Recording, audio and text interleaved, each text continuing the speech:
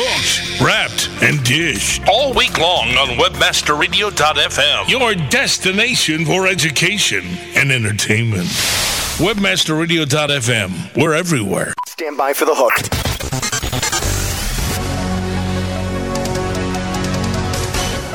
Welcome to The Hook with Katie Kempner, Vice President of Agency Communications at Crispin, Porter & Bogusky, the most awarded advertising agency in the world. Every Tuesday at the intersection of advertising and PR, The Hook, where Katie talks with advertising visionaries, top journalists, cutting-edge creatives, authors, and PR gurus. Hear what these industry insiders have to say about the changing landscape of advertising and PR today. Now here's your host, Katie Kempner. Hello, I'm Katie Kempner. Today is Tuesday, December 12th, and you are listening to The Hook, where each week I talk to advertising, branding, and public relations insiders who are both leading and covering the industry. Hopefully, by listening to these thought leaders, you will find inspiration and new ideas and have some fun along the way. I started at Crispin, Porter & Bogusky 10 years ago, and at the time we were a small creative shop of about 30 people with billings of around $40 million. Today we have main offices in Miami and Boulder, an office in LA, and people working in the UK, Spain, Germany, and Canada. We have almost 600 people working for CPB and billings of over $1 billion. Now, although this is not a CPB show, I would be crazy not to try and get as many people that are responsible for this amazing success story on the show. And today I am very honored to be joined by the man who is credited with the largest part of our growth, the person who figured out how CPB could grow and then was able to make it happen. President, CEO, and partner at Crispin, Porter & Bogusky, Jeff Hicks. Jeff, welcome to the show. Oh, thanks, Katie. Glad to be here. So there's so many things that I want to talk to you about. But first, maybe you could talk a little bit about your career and how you got to CPB. Sure. Yeah, I found my way to CPB. It was interesting because I was actually on my way out of advertising. I had kind of seen a lot of the things that were happening in the industry and seen some trends, which to me just seemed to be taking all of the fun and the parts that I really loved about the industry out of it. All of the strategic work, if you look back 10 years, all of the strategic work was being pulled out of advertising by consultants. All the media work was being pulled out by the unbundling of media. And just the partnership part of advertising, while it was creating opportunities in different ways for different types of businesses, the really depth of partnership and sort of brand champion type of role, which was interesting to me, and the real strategic advisor type of role was sort of vanishing. And so as I looked at that and saw agencies really just becoming vendors of commercials, producing commercials is great and interesting, but it's only interesting when it addresses a strategic opportunity that you've identified. And so for me, not being involved in the strategic part of it seemed like it would really rob the part which I found to be most interesting. So I was on my way out of advertising because of this long-winded explanation, and was looking around and trying to sort out what to do. And in the course of that, I got to talking with Chuck Porter and with Alex Bogusky and talking to them about trying to do something different and how strongly they felt that a really great, highly differentiated creative product could be something around which you could sort of rebuild a different attack on the industry. And so together we kind of joined hands and then 10 years ago headed on this path. Well, let me ask you a question. So one of the things you just mentioned in this is that you saw that big advertising agencies were sort of becoming vendors of making commercials. There's so much talk today. You know, everybody says it all the time. The 30-second commercial is dead. What do you think? I mean, do you think that that's true or that's a lot of talk? Yeah, I mean, it has been something that's been certainly talked about and addressed a ton. The reality is still it is and will be in probably, for the next, I've started to say for the end of my professional career, but kind of looking into trying to pick a horizon that is long, and I'm 41 years old. So you think about it, for another 20 years, will television continue to dominate? I think television will continue to dominate. What I think is changing is the way in which people do view television and how they're going to interact with television. What is television? The time shifting of television. And so, while people will still be interacting with television 20 years from now, I think they'll be doing it in different ways because of the advent of technology, which we're already really beginning to see the sort of the embryonic stages of development right now on the same. sort of idea. I wanted to talk to you a little bit about the CP&B approach. I mean, and pitching. I mean, one of the main things, which we won't get into right now because I try to shy away from truly controversial subjects. Uh-oh. But it's only fun if it's controversial. Right. Is what's been going on with Walmart. They hired a marketing chief, and then after a lengthy review, they picked an agency. Now, for reasons that are still coming out, and, Walmart let that marketing chief go, and as well as their agency. We don't have to get into details about Walmart, but it is extremely visible, probably the most visible pitch of the year, and pitches for advertising are usually a huge part of advertising agencies' business, yet they eat up an enormous amount of time and money, and they don't always go well, as would be a huge understatement in this Walmart case. The CPB has made a decision not to pitch anymore, and I wonder why you did that and what does that mean? We've been involved in a lot of pitches. I mean, arguably the most important things that have happened to the agency have happened through pitches. The Truth account was a pitch. Mini was a pitch. So, I mean, we certainly understand the pitch process, and we've been a part of it. And the decisions we've made, and this has really just been over the course of the last 3 to 5 years, fortunately, we've been presented with a lot of opportunities where we haven't had to pitch, and that's one piece of it. But I think the bigger piece than that, so putting that aside, is the pitch process is a process which was great, I believe, about 10 years ago. And while I don't think anyone's really been talking enough about this, I believe the pitch process has sort of run its course in terms of its effectiveness in replicating for a client a good sort of sampling of an agency's experience or potential. Mm-hmm. It used to be a really great process because really what clients were looking for was, what's your ad? What's your slogan? And the pitch process was about, Team A came in and they had a jingle, and Team B came in and we loved their idea. It was cleans better with less muscle, and Team C had this idea, and it was very, very much about the campaign, and you're hunting for a campaign. And I think right now marketing is not about just looking for an ad. There's no ad that is going to deliver that giant turnaround for your business that people think possibly could come. It's a succession of consumer experiences and just bombarding your consumers with continual interactions. That's where momentum is created nowadays, and the pitch process is not a great process for really replicating an experience with momentum. And when we talk to clients, what we talk about is get to know us, get to know our clients, talk with our clients, and let us begin to see how we could help you. But it doesn't necessarily need to involve us going away, working in without talking to you, without collaborating with you, and sort of somehow dreaming that we're going to come up with the giant answer and have an epiphany that is going to be something that makes you want to hire us. It just doesn't seem like it seems like a process which sort of has run its course.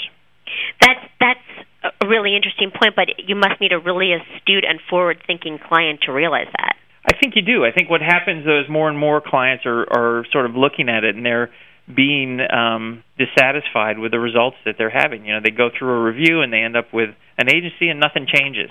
And what they realize is that the vendor of commercials what they were really looking for was a new commercial, was not the problem. The problem was the process and the model they were using to market, and that was what's really was obsolete.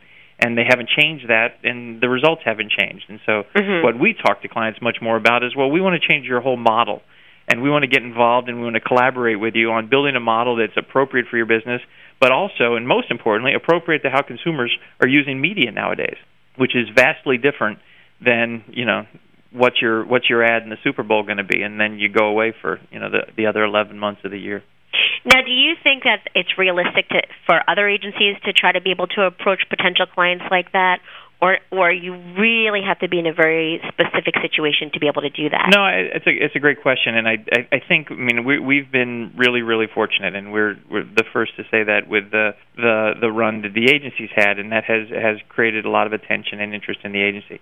But I really believe, and I encourage agencies when I talk to them all the time, the pitch process is incredibly expensive, and it's just not a real beneficial process for agencies. It's not a great way for them to showcase their work. And what we've done, and we even did it along the way 10 years, is find small accounts, prove yourself, and then use that experience to continue to build and to leverage that for bigger opportunities. And that's kind of the story of how we've created this place, and I think it's something that all companies, not just agencies, can value. Well, let me also ask you about one more thing since we're talking about, this is weird because now I'm a mix of like CPB, PR person, and interviewer, but I think I'm pulling it off very nicely, wouldn't you say? Very nice, very nice. I can hardly notice the conflict, this giant conflict of interest that's standing in the room with us here. It's almost, oh man, okay. Anyway, but I am so glad that you did join me because for whatever it's worth, so many people are interested in hearing your thinking and what CPB is up to, so thank you for doing this. No, glad to be here. And I know you don't like to sit still, so it's even more special. That's the hardest part. I wanted to ask you one more quick thing before we take a little break, is that another thing that when people come to us and they're asking us about different things that we're thinking and ways that we do things differently is our approach to compensation. And could you talk a little bit about that, and particularly about taking a stake in CPB's clients, especially our new deal with Hager? Sure, and this is something that I'm super passionate about. So it's a really interesting topic, and it's not dissimilar from the comments I was making about the pitch process, where it's something that's sort of run its course, and we're actively as an agency trying to change the model and shape it into something that's more appropriate for today. And I think we're also very, very actively trying to shape the compensation model. The origins of compensation in this agency are ones of commission. That was sort of proved to be obsolete in the 80s, and there became a fee-based business. Mm-hmm. Our bias has always been that we don't really believe this is a labor-based business, that we don't sell service. It's not a service industry. We're in a product business. We produce a highly differentiated product. We produce intellectual property, and that we should be treated much more in parallel with people that produce products and people that produce intellectual property. So there, right as a foundation, is a very, very definitive line that you've drawn, which says, I don't want to be paid for my time. I want to be paid for what I do. And that's really what we're about, is we want to be paid for the contributions we make to a business. And so we've taken that another step, which is not only do we want to be, and so that's how we typically value our services that way, but then we also say we want to be a part of bringing momentum to your brand. And if this does work, and we're willing to put our skin in the game as well, that if it does work, we would love to take some risk and potentially share in the upside with you if there is upside that's created. And so we're very actively looking to do that, and we believe that that's a lot of where this industry is going. And if you look at intellectual property, that's typically how intellectual property is valued. Is if you buy an image or a clip from a film or a song or anything like that that's intellectual property, and you use it, and you reuse it, and you decide to use it on to forever, I will, as the creator of that, will benefit from it. And so we're exploring different ways in which we can kind of combine some of that logic. But the point about it, I think the biggest thing to take away is that it really is a place which is very much within this business. It's at its infancy in how it is evolving, and I think things like plans for clients which are not necessarily based on paid media, whereas a lot of the compensation models have dealt with media and how much media are you buying as one of the drivers of trying to sort out how much to pay the agency. Well, if you've got something which has zero media because it's going to be distributed virally, but a large amount in production, how do you value that? And if it's not time, and if it's not as a percent of the media, a lot of these typical ways in which the industry is operated and companies have associated with agencies are just being proven wrong. And that for us is the fun of it. The fun of it is being on the front edge of helping clients, because clients want to solve this as well. It's not just an agency problem. Clients are frustrated by it and feeling that they're not getting value, and they want to actively solve these too. So that's part of the fun of it. That's the fun of it. And there you have it. And that's the fun of it. So we are going to take a very quick break, and when we come back, maybe we'll talk a little bit about our clients. Cool. Okay, we're back right after this. Sit tight and don't move. The Hook will be back after this short break. Once a tool used exclusively for communicating with the media, PR Web was the first company to develop a distribution strategy around direct-to-consumer communication by implementing Web 2.0 technologies. PR Web has completed the online communication loop by directly engaging your audience with your news. For example, PR Web is the first newswire to integrate press release trackback. Whether you want to dominate your market or just make a little noise, PR Web is here to help you thrive in the marketplace and the media. PR Web. Now, experience the future of web design and development with a whole new level of efficiency, expressiveness, and simplified workflow. Introducing Studio 8, a compilation of the latest releases from Dreamweaver, Flash Professional, Fireworks, Contribute, and FlashPaper. Sure to inspire you to create superior online video sites and mobile content. And now, through this exclusive WebmasterRadio.fm offer, listeners can save a whopping $100 off Studio 8. Visit the online store at Adobe.com or contact Adobe Customer Services and provide promo code Webmaster Radio in order to receive your discount. Studio 8, your way to create. Google AdSense. How do I earn from thee? Let me count the ways. Google, you enable me to show targeted ads complementing my site so my visitors keep clicking throughout the day and night. It was so easy to apply and select the ad formats I liked. Since I've discovered AdSense, I've been filled with delight. So earn more with matching ads, and you too can discover how. Just visit google.com/AdSense now. You have arrived at the destination for education and entertainment. WebmasterRadio.fm. Because not everyone's last name is Gates. WebmasterRadio.fm. We're everywhere. Flashback, November 2004. A brand new radio station launched onto the World Wide Web. That station was WebmasterRadio.fm. Today, Webmaster Radio is one of the fastest growing internet media outlets in the world. Webmaster Radio boasts one of the most respected talk radio lineups in the internet business world. Danny Sullivan, Chris Toll, Susan Bratt, Jim Hedger, Barry Schwartz, Jeremy Shoemaker, Ryan and Jeffrey Eisen, Greg Nyland, Katie Kempner. We travel coast to coast to bring you the most extensive and detailed live coverage of the most high-profile trade shows in the world. Ad tech, search engine strategy, RSA, Webmaster World, DMA, Ecom Expo. And we have brought you keynote speeches and interviews of some of the biggest influential names in business today. Eric Schmidt, Andrew Hayward, Barry Diller, John Patel, Keith Barras, and way too many others to mention.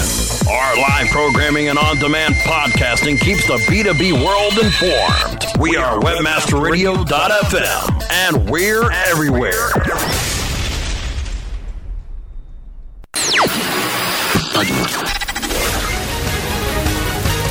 Now back to The Hook. The intersection of advertising and PR. Only on WebmasterRadio.fm.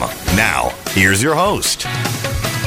Hi, we're back. I'm Katie I want Kempner. my own radio show. Who do I have to call to get my show? This is the coolest thing ever. See, I'm just creating competition for myself. Yeah. Just take this one. Go ahead. Pretty neat. I like the name. You got that cool sound thing happening. The cool sound. Yeah, The Hook. Nice. Yeah. I tried to have it so when I walk around the agency, the cool sound will go first. That's the woman from The Hook. Yeah. Hey. No. Yeah. So I wanted to talk about our clients, but before we do that, we were talking about approaches that are, unique CPB approaches, and there were just a few more things I wanted to ask you because people are always asking me, and now I can just play this snippet I want to have to answer. Yeah. So straight from the horse's mouth, so to speak. Mm-hmm. One of the things that we're known for, and when people write about us, they talk about is our holistic approach to advertising. Can you talk about that and what it means for our clients? Yeah, it gets, it's not about what we love to do. It's what is working in the marketplace, and it kind of, I guess if you go back, in 1997 we won the Truth Account, and that was against an audience that was 12, 11, 13-year-olds, and it was about the topic of anti-tobacco. And what we realized at that time, so this is 10 years ago, when we started doing some really, down and dirty ethnographic research with this target, is we saw how they were using media, and they were merging media, and they were watching television while they're playing video games and talking on the telephone all at the same time, and we kind of drawn to this, and we said, this is a cohort of people that is really digesting and adapted to using media in ways that are very, very different. And they have incredibly well-developed hair triggers for bullshit. And can I say that? It's the internet. You can say whatever you want. Good. So they have this incredibly strong triggers that go off when people, bore them or alienate them, and they don't watch them and they don't interact with those brands. And so we saw this, and what we realized was, in order to win this, we had to create content. We had to do two things. First is we had to create content that was so relevant or interesting and motivating that consumers wouldn't want to live without it. And that was the first thing. We had to raise the bar. We had to be the dominant medium that they would opt into from their video game or their telephone call or whatever else they were doing.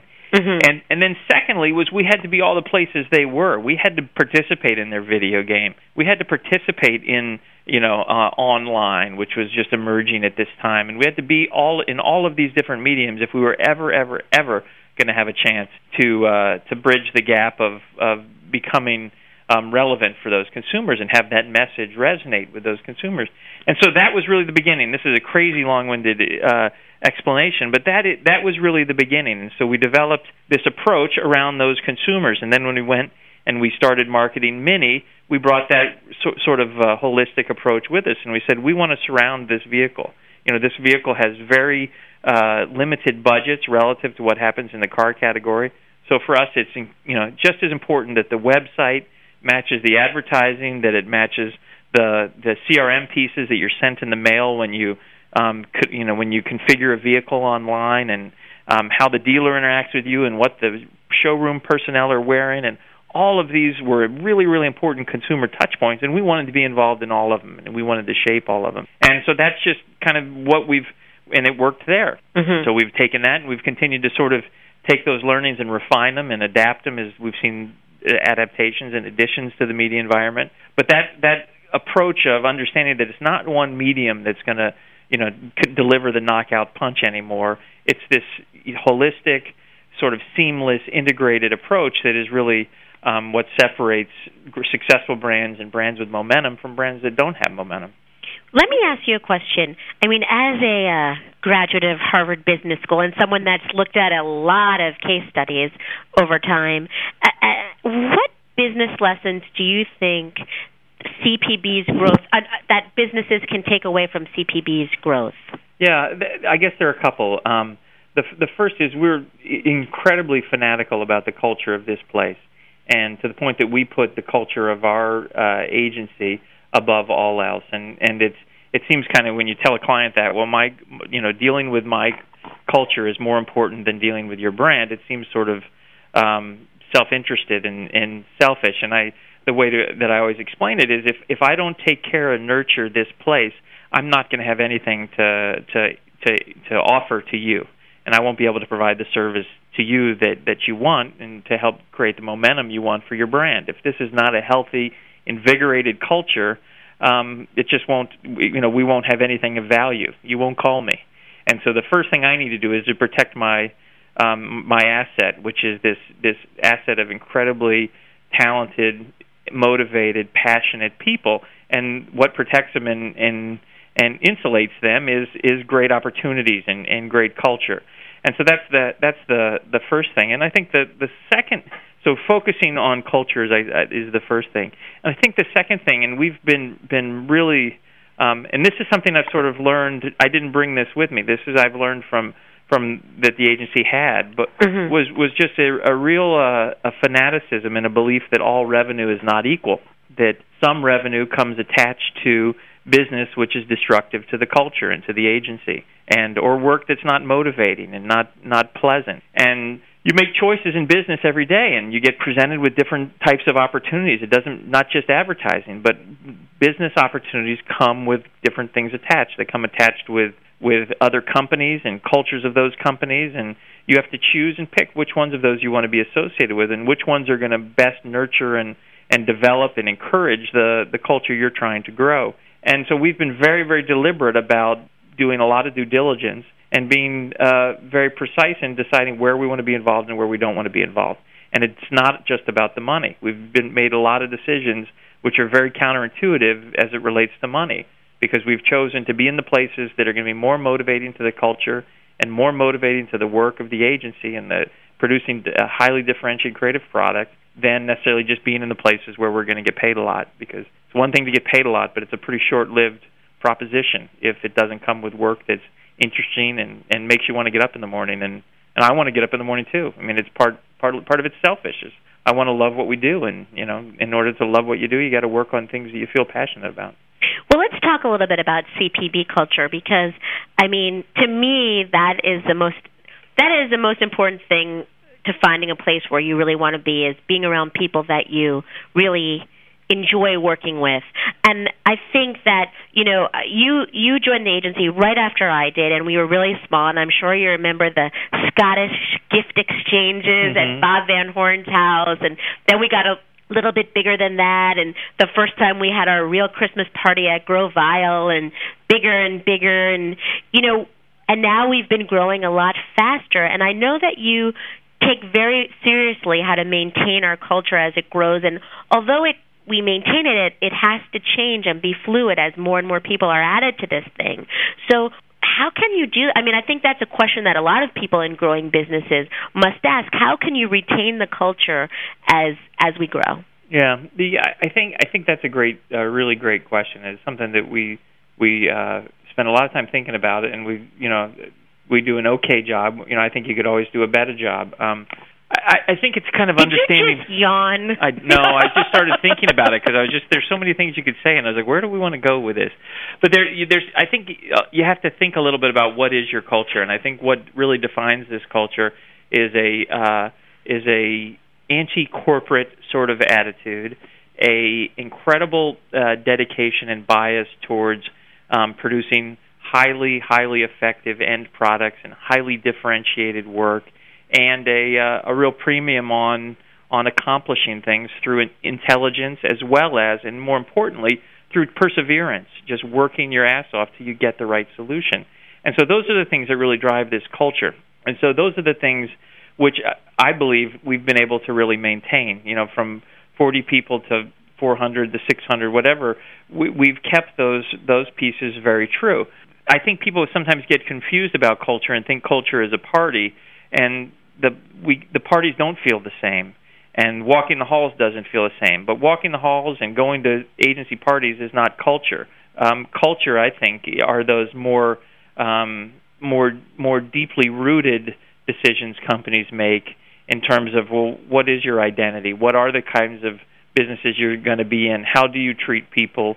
And I think those places, the ways we've treated people, the way we've compensated people, rewarded people, encouraged, all of that, nothing's changed all along.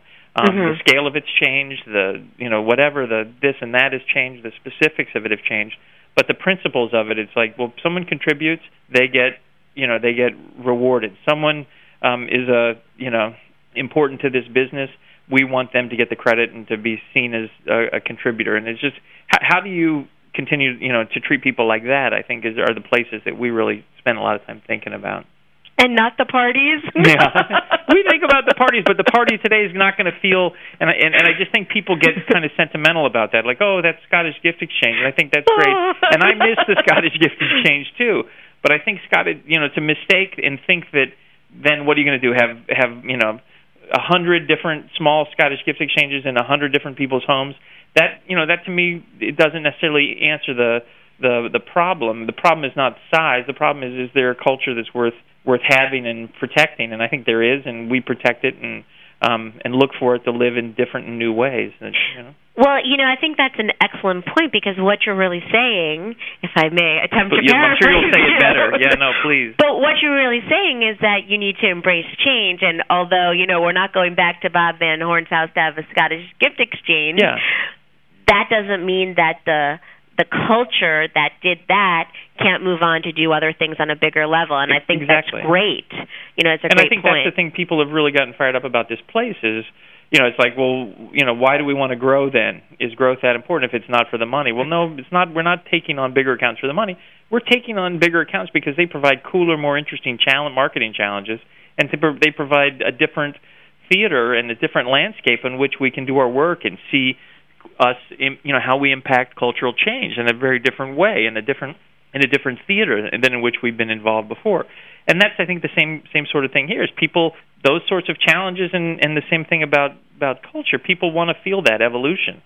Now, that kind of segues. See, the one thing I'm not very good at, and maybe when you have your own show you'll be better at this, is segues. That should be the name of my show. Segues? The segue. You could have it, since Alex named my show. It'd only be fair. But you'd have to make it Segues with Jeff Hicks. Yeah, Alex says you have to brand it right there. The Hook with Katie Kempner. Segue right after Segues with Jeff Hicks. Now I can't even remember what I was going to say. I got to think of a format. I don't know what the hell I'm going to talk about, though. I got the name. Well, we have that. From there, where do we go? What I was going to say, if I can try to pull myself together, is you had said before, you were talking a little bit really about what motivates the agency, and you had said part of your motivation is selfish because you want to get up in the morning and enjoy what you do, which I assume you meant more than just you want to get up in the morning, because most people would like that. Yeah, getting up is okay. So, any way you look at it, you're a huge success. You've taken a very interesting path to get to a place that a lot of people would really like to get to. What motivates you? That's a great. I don't believe. First, I don't believe that the agency yet is a giant success, and I don't believe that I am personally. I think, and maybe others would say we have had some success, but I really believe the agency is just at its infancy of what it can be, and I think that sort of. Maybe it's sort of naivete, but I think that's sort of not believing that we've really arrived, or that the agency is contributing yet what we believe it can contribute to the world of advertising, to the world of marketing, is what keeps us going. And I think there's we're working on some things which not to talk about here, but things that in 2007 that could continue to further, and I think kind of in a seismic way, change the industry and how the industry has typically been set up and how agencies have been set up. And that's the fun of it, is looking at how do you tweak the model and change the model, and that's what motivates me is continuing to look at this. We look at everything and we try to harvest what works, and then we look and say, well, what are the pieces that don't work? And there are always things you can find that need to evolve, that haven't evolved enough, and that's what we spend our time on, is trying to figure out within our own industry. Well, there are things that are outdated. They're legacy systems and legacy people and legacy companies that have just hung on, not out of merit, but just out of their the place that they've sort of earned at the table, and the world has moved on, and those legacy situations and legacy companies were organized and thought of at a time when people weren't listening to internet radio.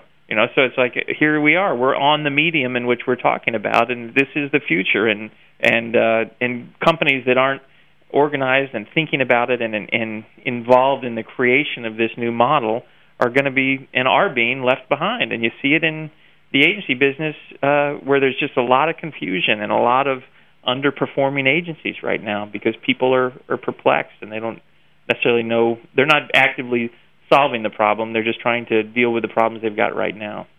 Okay, how's this for a segue? This one's going to be good. So then going forward, building on what you just said, going forward, if you could say one thing, pinpoint one thing as the biggest challenge that advertising agencies or the industry is facing right now, what would you say that it is? Wow.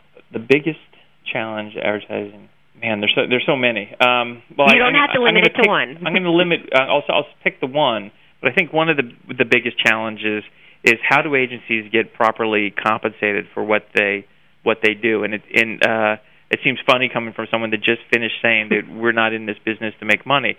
But I think, unfortunately, unless you're getting paid fairly for the work you're doing, you can't hire and retain great people, and you can't encourage great people to want to stay and be a part of doing what you're doing. And I think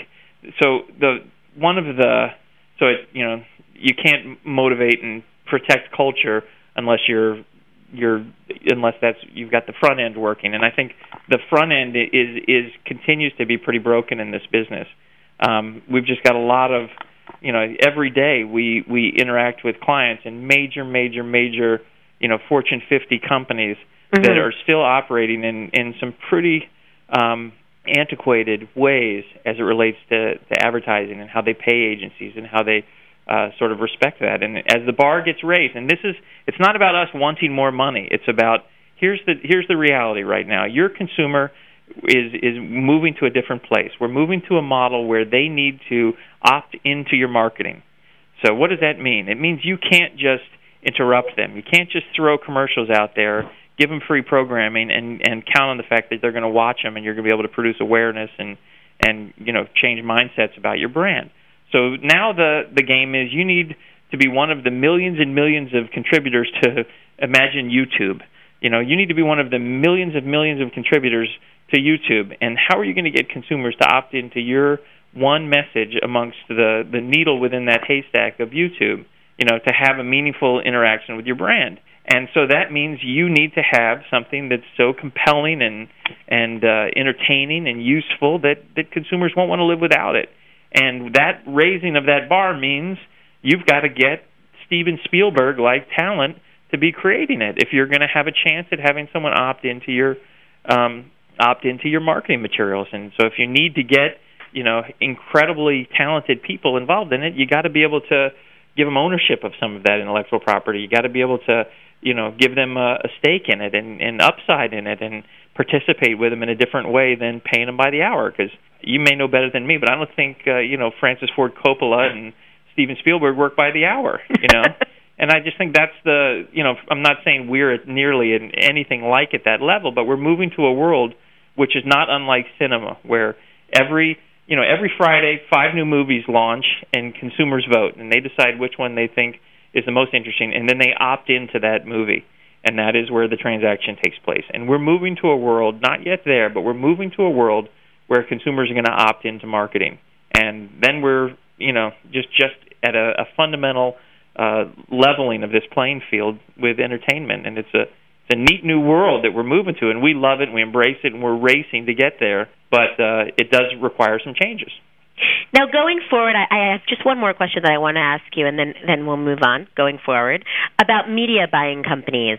I mean, how is their place in this industry going to change? I know at CPB we really insist that we're part of the planning and not necessarily always the buying, if it makes sense or it doesn't make sense.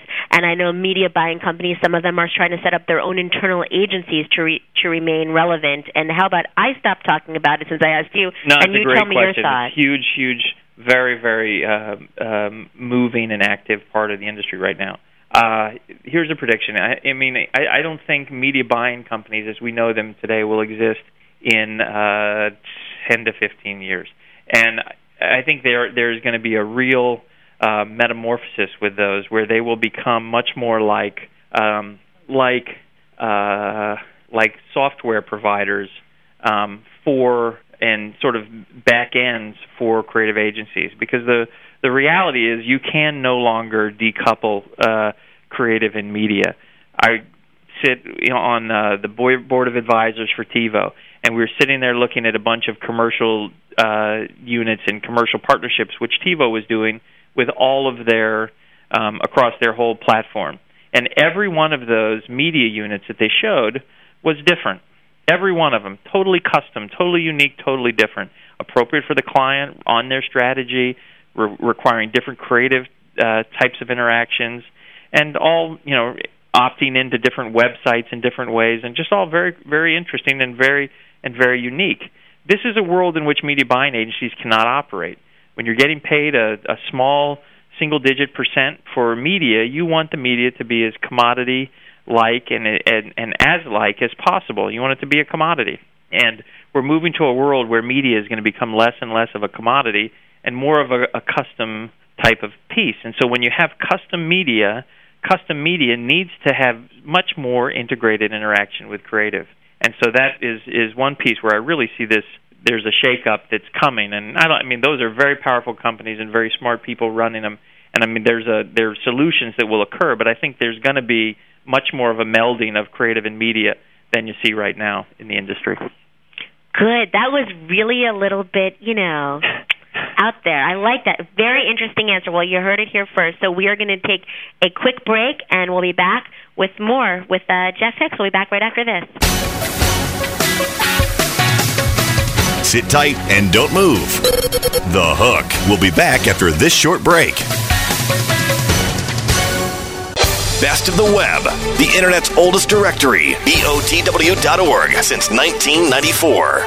Our editors scour the web finding quality sites, providing users with spam-free resources, relevant information from valuable sites. Submit your site now for a guaranteed review in 3 days or less. For webmasters needing additional exposure, check out our 60-day free trial on category sponsorships. 60 days free advertising. No kidding. And don't forget the Best of the Web's reseller program with the industry's highest commissions. 25% recurring commission on all products and services. Bloggers, make sure to check out the BOTW blog directory and the recently launched volunteer editor program to help build the best blog resource on the web. Wow. I never saw anyone fish with such a wide net before. Oh, really? I don't like fishing with a pole. Can't catch the big ones fast enough. No kidding. You've got a bunch. Yeah, I know. This wide net gives me great distribution and reach. Really? How's it work? Well, fish like to move around to various parts of the lake, so by casting a wide net, I gather fish from everywhere they congregate. Wow, that's pretty smart. Thanks. Wide nets work. And they make you look smart. If you're looking to cast a wider net and fish where the fish are, Look Smart Advertising Solutions can help. Go to signup.looksmart.com to learn more. 3 a.m. traveling to a conference in Oklahoma City. Steve Talbot's Ford Escort radiator hose bursts near the town of Hooker. He types Hooker, Escort, Hookup into another local search engine's one-box search. He has a great time that he can't expense. TrueLocal.com. 2 boxes, 1 click, great results. Katie Kempner. Katie Kempner. May I have your attention, please? Katie Kempner. Katie Kempner. Katie Kempner. Just a little bit about the hook. The hook. The hook. What I hope to do with the hook is to give you the chance to hear what my friends and colleagues are thinking about doing. People in the marketing, PR, advertising industries right on the forefront, and including people that cover these industries. So what I'd like to do is help you make your job easier. What I'd like to do is join me each week, 2 o'clock on Tuesday. The intersection of advertising and PR. Slim Katie, yes, I'm the real Katie. All you other Slim Katie's are just imitating. So won't the real Slim Katie please stand up? Please stand up. Please stand up. Cause I'm Slim Katie, yes, I'm the real Katie. All you other Slim Katie's are just imitating. So won't the real Slim Katie please stand up? Please stand up. Please stand up. Right here. Right here. On webmasterradio.fm. On the hook. Want a hot pod? Load it with webmasterradio.fm and play with us all day long. Webmasterradio.fm. We're everywhere. Now back to The Hook. The intersection of advertising and PR. Only on webmasterradio.fm. Now, here's your host. Hi, I'm Katie Kempner. Welcome back, and we are talking to my boss and the CEO of Crispin, Porter & Bogusky, Jeff Hicks. Jeff, hello. Hello. So now, I can't believe this. We're actually running out of time. No, we still have Could we do one more hour, please? I'm just so, touched that you agreed to sit still for so long. I love this. This is the most fun I've had all day. Wait, it gets better. Oh, good. This is the big stumper question coming right here. The big finale. I wanted to just talk a little bit about our clients and maybe some stuff we're doing with them. I mean, just a couple of clients that people are very interested in. Volkswagen. Can you talk a little bit about what's on the horizon in 2007 for Volkswagen? Yeah, the great, all kinds of cool stuff. We just finished showing a bunch of new work that is going to run in first quarter of next year. Can't get into too much detail on what it is, but the good thing for Volkswagen is the brand is really, we're seeing all kinds of indications of a real strong reconnection with culture again. This is a brand which is not only had amazing advertising that so many great agencies have been a part of in the recent history as well as in the longer term history, but just this has been a brand that has had an amazing position in terms of being differentiated and connected with pop culture.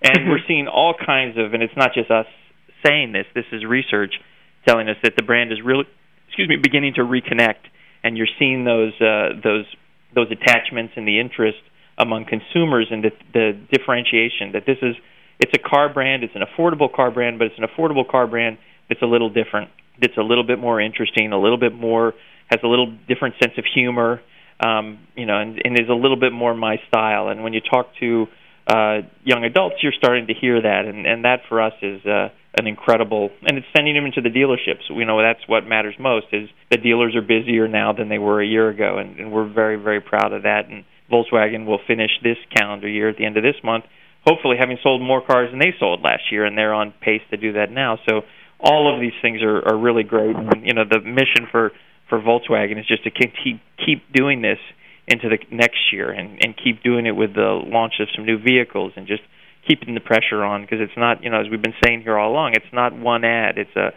succession of interactions with consumers, and the biggest and most important of which is product. So we're spending a lot of time talking to them about, the products that come over here and how we deliver those to consumers and present those to consumers so that they're, continuing to help us differentiate the brand.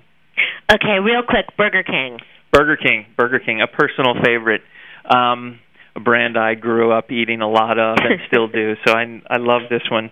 Burger King is on fire. I had an amazing calendar year this year. The business is now, I think the total is 9 quarters in which the business has been up in a row, which is the first time in 18 years or some giant number like that. But the business continues to just rock along in a really good way. And this is coming after 3 years. Like the Volkswagen business, I believe, when we started was down 37% over the last 5 years, and the Burger King business was down even more than that when we took over the Burger King business 3 years ago. So the Burger King brand is getting back to the levels of where it was. But the interesting thing is it's still much smaller on a per unit basis than McDonald's, and so there's enormous opportunity for this brand to grow here in this country, and we're doing a lot of work outside of the country as well. So in Europe, where we're really, really active in continental Europe, and as well as in the UK, and all kinds of success going on there, and the repositioning of the brand in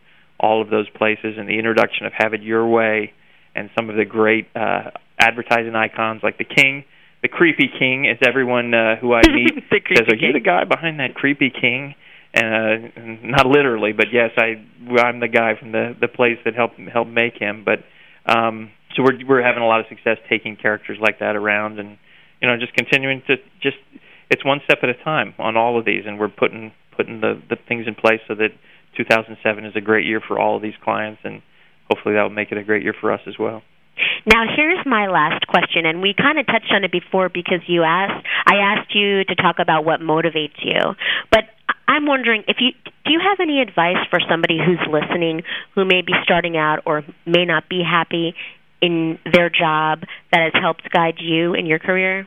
I guess the one thing I always tell people is you can't fake it. You have to love what you do.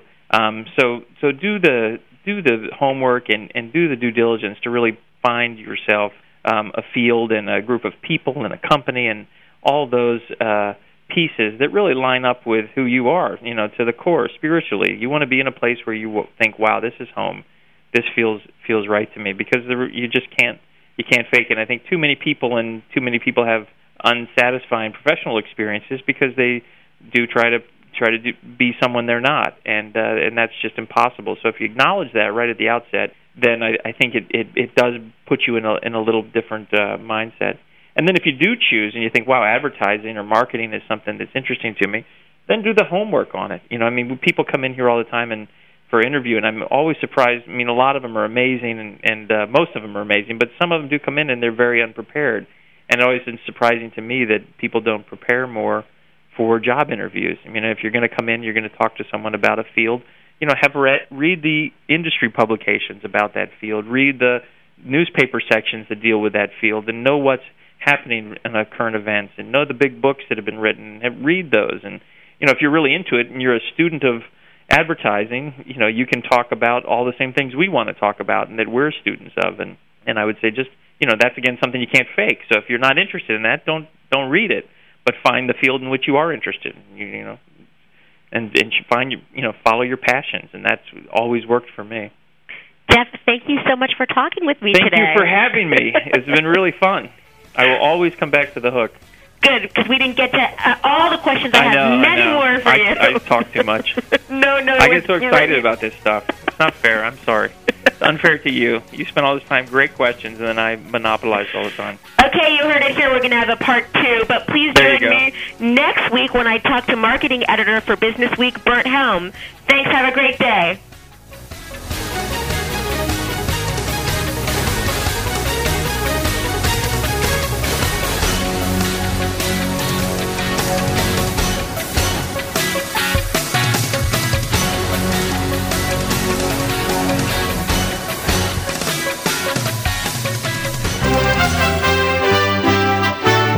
USA Radio Network News, Charlie Seraphin reporting. Critics of the Iraq Study Group are calling the recipe for disaster.